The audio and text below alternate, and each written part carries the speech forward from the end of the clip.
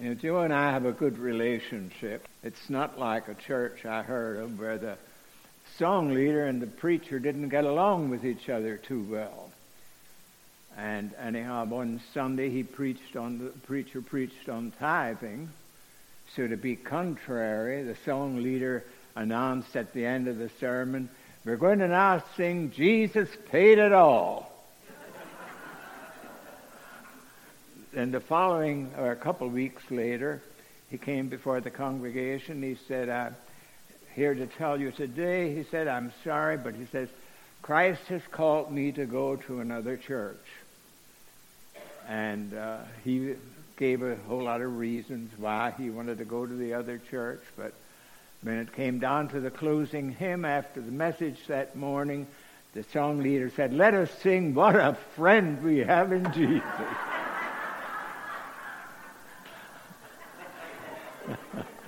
So I'm glad we don't have a difficult relationship, and I won't be pulling anything like that. One of the other things I've thought of this morning, of contrasting between Joe and me, you know, Joe has a lot of facial hair compared to me. Well, there's a story of this young preacher fresh out of seminary, and he goes to this church, and he gets up and he preaches his trial sermon, which was only about 15 to 20 minutes long. And the people thought, "This is the preacher for us. We get out. We can get up to breakfast station on time. He don't run us overtime." Well, he came back the following Sunday after he was voted in and installed as pastor, and he preached a decent sermon, the normal time span. But the second Sunday after he officially was pastor, he ran overtime quite a bit. But anyhow, his excuse was at the beginning, people were asking him why he had these little bits of Band-Aid all over his face. Then he said, "Well, this morning while I was getting ready for church," he said, "I stood there in front of the mirror and was going through my sermon." He said, "And I got myself so excited," he said, "I just nicked myself all over." And he said, "That's why all the Band-Aids." Well, on the way out, there was a little old lady, and there's usually one in every church. The little old lady came past, and she said, "Pastor, next Sunday," she said, "I want you to pay more attention to your shaving and cut the sermon."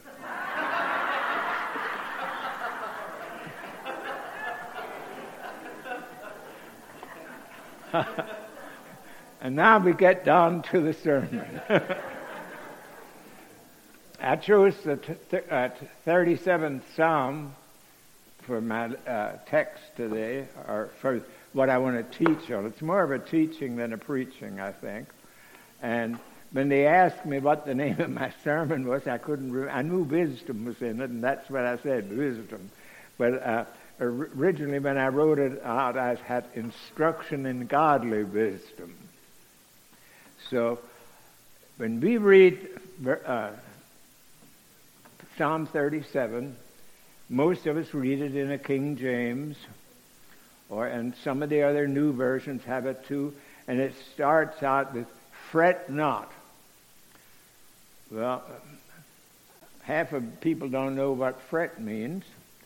It's not those ridges on the guitar handle, that he puts his fingers on, but it's different. I looked up in Webster what Webster called it, and Webster said Old English, which I don't know why they left, when they did the King James, they left so much Old English in it, but in Old English, it really is a word that means become agitated over the different negatives in your life. So anyhow, I chose this morning to use to illustrate my lesson a Jerusalem Bible, and because I like the wording of the 37th Psalm better in the Jerusalem version than I do in the King James. It says, "Do not worry about the wicked. Do not envy those who do wrong. Quick as grass, they wither, fading like the green in the field. Now, I'm going to tell you something. If you think everybody loves you, you're wrong. I don't know anybody that everybody loves all the time, that likes you all the time. That's even when you're a preacher, they don't always like you. I've learned that through 50-some years. But anyhow, you have to earn that love. You have to earn that.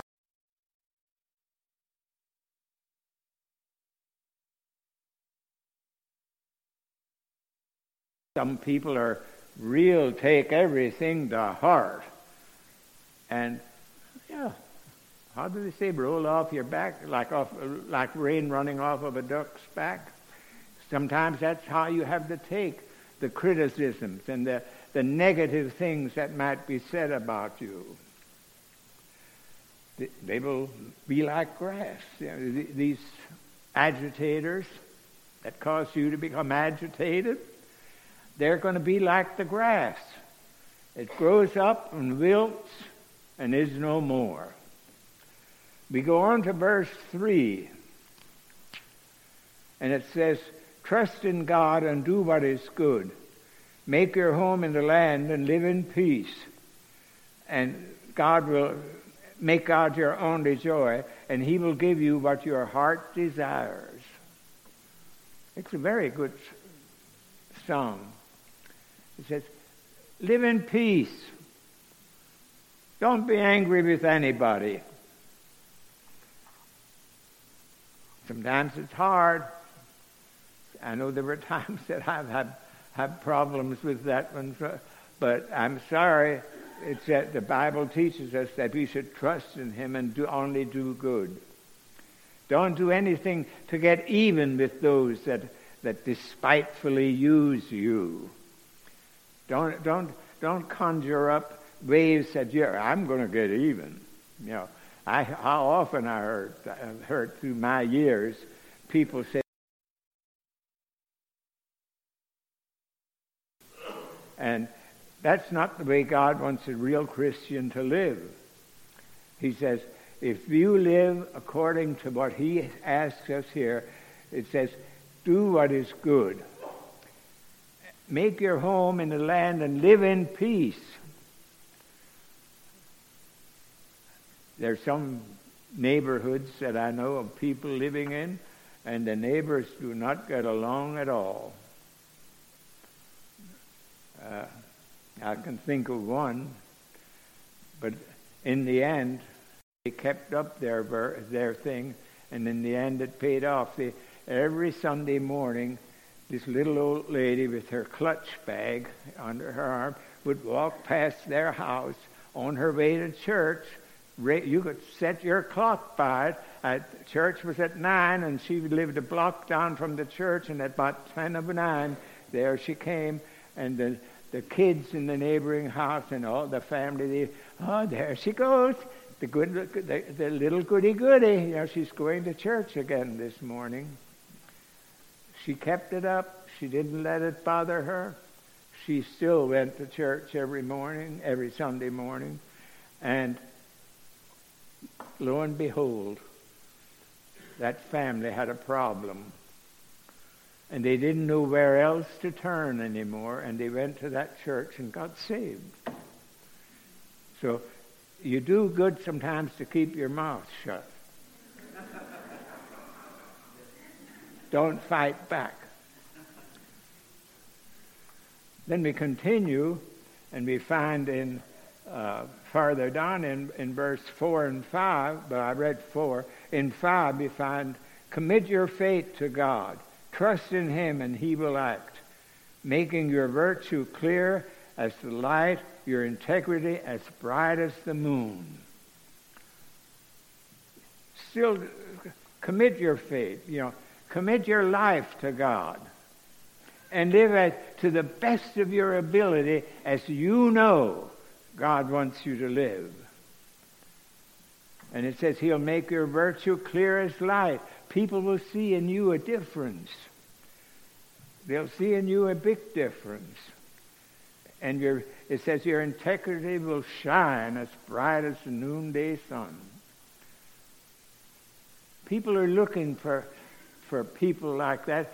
Instead, the world today seems to look for us to be a bunch of hypocrites that go to church every Sunday morning. That's what they call us, a lot of them. Oh, I wouldn't join them.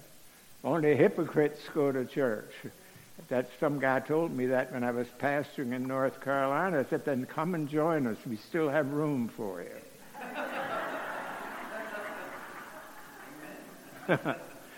And we still have room here this morning. But it says it will shine like the sun. Be quiet before God and wait patiently for Him, not worrying about men who make their fortunes, about men who scheme to bring the poor and needy down. You know, that is one thing. Everybody wants to do well in this world. We all want to succeed.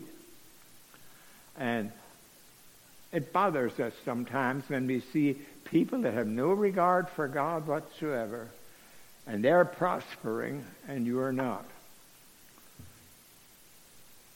It says, don't worry about it, the book tells you. That's being smart, wisdom. Don't worry about it. God probably has something better for you down the road that'll outshine this that you feel sort of envious of when you shouldn't be envious to start with. It says, be quiet before God. Wait patiently for Him. You have to have patience.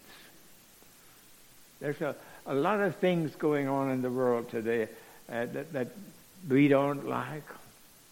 But we have to be patient, because in the end, God is still in control. No matter what happens, God is in control, not man.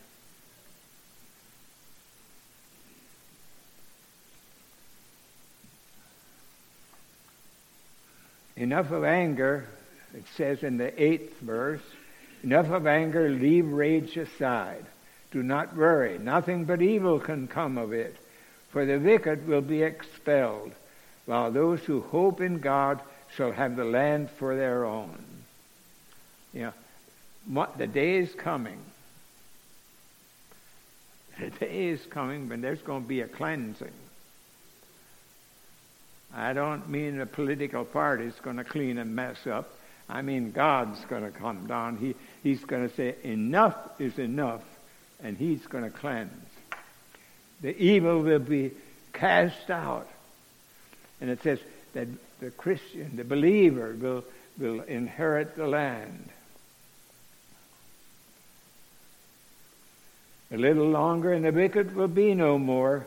Search his place well, he will not be there. But the humble shall have the land of their own and enjoy untroubled peace. You know, a lot of us spend a lot of our life, I know I did early on in my life, worrying about others. Worrying about what others might think. I remember when I got saved, I left a liturgical church and went to another church, and I was on the bowling team at the old church. And we were bowling one night, and I heard man from one of the other churches that was in that bowling league said to one of the elders that was bowling on the church team, he said, I hear John don't go to your church anymore. He said, no. He said, he left, he said, a couple months ago. They said, where did he go to? Oh, he's with some holy roller outfit. I have not rolled on the floor ever, and there or here. I can move around and get a shout on sometimes, but I don't roll around. You cannot call me a holy roller, I know that. But anyhow, we continued on through what God has said to us here in giving us this, well, it was from David to give us this wisdom. And it's really amazing what we find. When you think you're at the end of your rope, there's that old hymn that comes to mind, and everybody knows I'm for the old hymns. It says, ask the Savior to help you, comfort, strengthen, and keep you. He is willing to aid you. He will carry you through. So put your trust in Him, and don't put trust in anyone else. Enough of anger. Leave rage aside. Do not worry. Nothing but evil can come of it. While those who hope in God shall have the land for their own. A little longer and the wicked will be no more. Search his place. He will not be there. But the humble shall have the land as their own to enjoy untroubled peace. The wicked man plots against the virtuous and grinds his teeth. That grinding of teeth has always been a mystery to me. I don't know, they say some people grind their teeth when they're sleeping, but anyhow, it's neither here or there what I think about the term. But the Lord only laughs at the man, knowing that his end is in sight. I mean, wickedness, somebody that is wicked, they have a day coming. They might be enjoying it for a while, but their day is coming. Though the wicked draw the sword and bent their bow to kill the upright, their swords will only pierce their own hearts, and their bows will be smashed. It says every weapon that they're going to form against you, God is on your side. God is going to take care of that. It's like that lesson we have in the Old Testament where they were out fighting the enemy, and the one young man, he said, oh, how can we overcome them? They're many, many more than us. And I think it was Elijah said, but look a little deeper, look a little harder. He said, greater are those that are with us than those that are in the world. And I feel it's the same way for us today. Greater are those that are with us than are out there in the world. The church today is being sort of persecuted, the early stages of persecution. And I think we haven't seen the worst of it yet. When government wants to interfere with how you run your church and what you do and what you don't do at your church, that is interference, and that is something that we can't stand for. We will not let it happen. In the end, we're going to overcome. The evil will have to flee from us.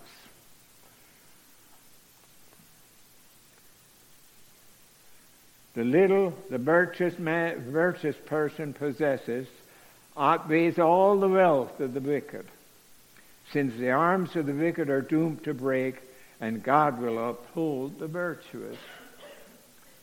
He will take care of us.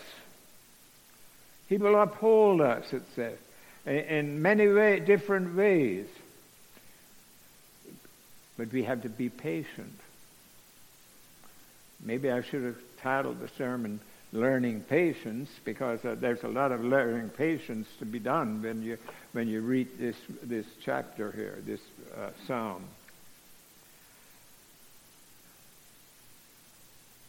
Anger should not be among us.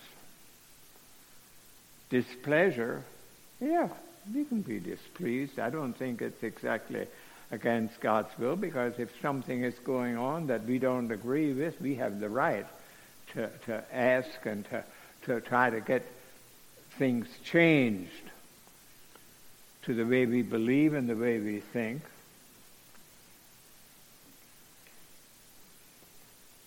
God always has a better plan.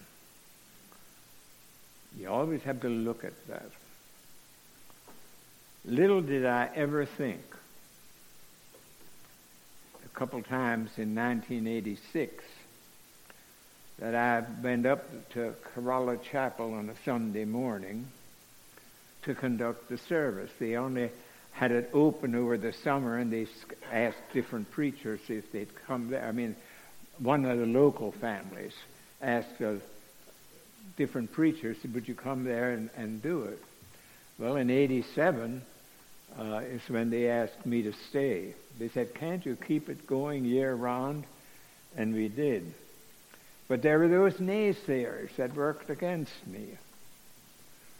I got there. I had 8 people. And one, a young lad, very similar to this young lad, in the church. And we stuck it through the winter. I'd cut the service down to half an hour some winter days. It gets colder up there than it does here in winter time. And I could see my breath from the pulpit, and that's when I knew, hey, this is ridiculous having everybody sit here. I'd abbreviate the message real good and maybe have a hymn at the beginning, a prayer, naturally take the offering, the message, and then a benediction. And we'd be out of there. Other than that, our service was very similar to what we have here. But there were people against me. I called them the hysterical historicals. The church was built in 1885. It sat there empty from 38 till 84 or 5 when they started to have the different preachers for a service every summer. A few of us. And then in 87, I was called. They asked me would I stay, and I stayed, and we got the church going. Well, by 1992, we had added a porch, a vestibule. It really was only a 33 by 20 foot room with a roof and a steeple on it. And we added bathrooms because all we had before that was one of them houses with the half moon cut out of the door. And anyhow, when I did the first change, he said, "Oh, you shouldn't be changing. This is a historic building. You shouldn't be making changes to it." I said, "Well, somebody has to do something before it falls together," because it was in bad repair. The planks had separated. Yeah, and I mean planks. That was the flooring, planks. And being nobody had been in there with a wet mop for all those years, the wood shrank. And the first Sunday that I went there ever, that was in 84 already, I don't know why, I'm not one that carries a penknife, but I thank God I had one in my pocket that day. The Lord must have slipped it in on me when I got things out of my dresser drawer. And I had to cut the weeds that were growing up between the planks. My first wife went out to the car. I always throw old towels in the car to use for grease rags or whatever you need, sometimes with the car. And she went out to the car and got a couple of the cleaner ones after we with a broom cleaned off the pews, and then she wiped them off yet. Then we outgrew that church. I had 100 plastic chairs outside in the summertime. See, the seasons that the church is full are exactly opposite from here. Up there, you have the summer visitors. Here we have the winter visitors and the snowbirds. But anyhow, we did all this work there. The people were very helpful. We got the thing going, and next thing you know, I had to buy a lot, and I bought a lot across the street. Now, I had a very special group of people that came to that church because of the location.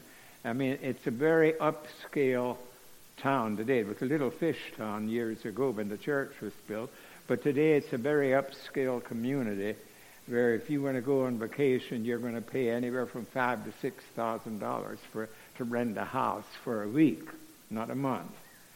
But anyhow, I had good help from all those people, and I bought the lot, and it was a 7-year mortgage. I thought, Lord, we can't wait 7 years. have 100 people sitting out in the yard already in the summertime, and I always had to pray it wouldn't rain on a Sunday morning, or they wouldn't have been there. So we paid it off in 3 years. And then we started the plans. Now, I'm of the school that believes you have half the money in the bank before you start a project. Pat Robertson taught me that, I guess, when the 4 years I worked with him. And we had the money, and we started building. Now, there was a mole in that community. And I was at the church usually every Wednesday morning, and he came up, and he'd say, "Well, John," he said, "are you going to move the church?" I said, "Yeah." He said, "Oh, they're going to stop you. They're talking already, taking you to court to stop you from moving the church." I said, "Well, we'll see what happens." I went up to Regent University, and Jay Sekulow, which I'm sure everyone has probably heard of him, he's one of President Trump's chief lawyers right now. He started that American Center for Law and Justice, and I went up and I told him what my situation was. He said, "Move it." But he said it on the phone to his helper, and his helper told me. I mean, his office manager that was there. He wasn't there the day I got there. He said, "Move it. We'll take it to the Supreme Court if we have to." He said, "They didn't want it when it was in disrepair. Now that you have it fixed up, they aren't going to get it either. You fix it up for a house of worship." So you have to watch the wicked. The point I'm trying to make is, I didn't get nasty, I didn't get ugly, but I just quietly moved on, and I knew God was on my side. That is the beginning of wisdom. It says God, and I see I'm going to run over time, but and I didn't even have my face cut. But anyhow, it says God guides man's steps. They are sure, and he takes pleasure in their progress. He may fall, but never fatally, since God supports him by his hand. And that's the only way to live anymore. You know, God, it's in your hands now. I'm going to depend on you. That is the beginning of wisdom.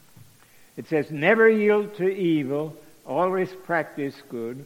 I'm going fast now because I had a lot more to preach, but I'm going to bring out the highlights here. The wicked man spies on the virtues of the good man, seeking to kill him. God will never leave him in these clutches or let him be condemned under trial. Put your hope in God. Keep his way. And that's what we were trying to do in the situation I related to you. And you will tower like a cedar of Lebanon. Well, if you ever saw a cedar of Lebanon, they are tall, rigid, and very strong. Observe the innocent man, consider the upright. For the man of peace there are descendants, but sinners shall be destroyed altogether. The salvation of the virtuous comes from God. He is their shelter when trouble comes. God helps and rescues them. He saves them because they take shelter in him. So we have to put our trust in God. That is what the wise Christian does today. Trust in God and he will take care of it. Fret not. Don't worry. God will take care of it. We sang this morning, God will take care of you. Fits in real good with the message. Be not dismayed, whate'er betide. God will take care of you. With that, I think I'll close the message this morning. God our Father, we just thank you again for the time we had to look into your word and to see the wisdom that we can find in your scriptures. very good and clear instructions how we should relate one with the other in this world. God, just be with us. We ask you to be with this congregation as it strives to put out the gospel, that others might hear and come to know your Son, whom to know is life. Amen.